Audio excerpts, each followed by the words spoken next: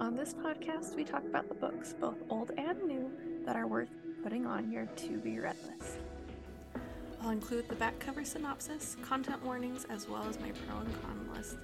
To avoid any spoilers, head over to my Instagram at enjoylifewithme.angela. I'd love to hear your thoughts on these books. Let's jump in for the day.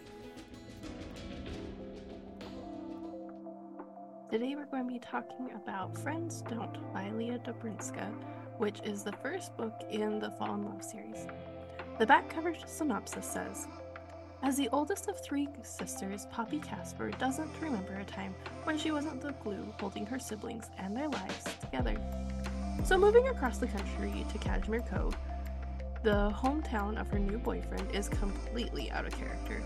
Add in the fact that said boyfriend is leaving for a months-long pro golf tour, and it's enough to make Poppy question her sanity. But it's fine. Everything's fine.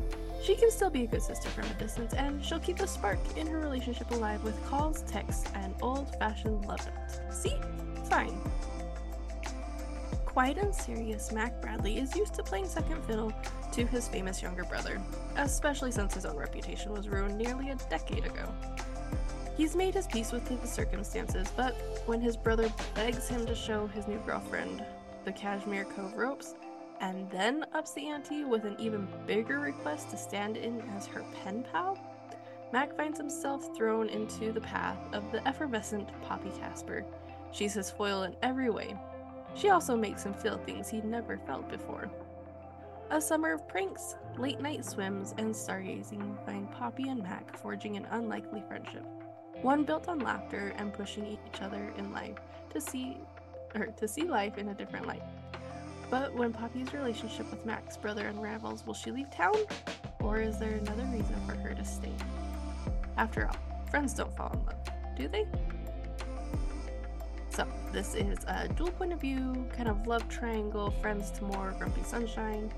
I say Grumpy Sunshine, kind of, because Mack can be goofy when he's around Poppy, but typically everyone else kind of sees him as grumpy. The intimacy was probably moderately high. There were kisses on the necks. She put her legs around him, his waist starting to make out, and her bikini top comes untied, and there's a couple of innuendos. The language was moderate, I believe it was 7 times, and the violence was mild and off-page. As far as potential trigger warnings, there's the abusive relationship for the side character that's off-page, cheating in the past, and a rough childhood.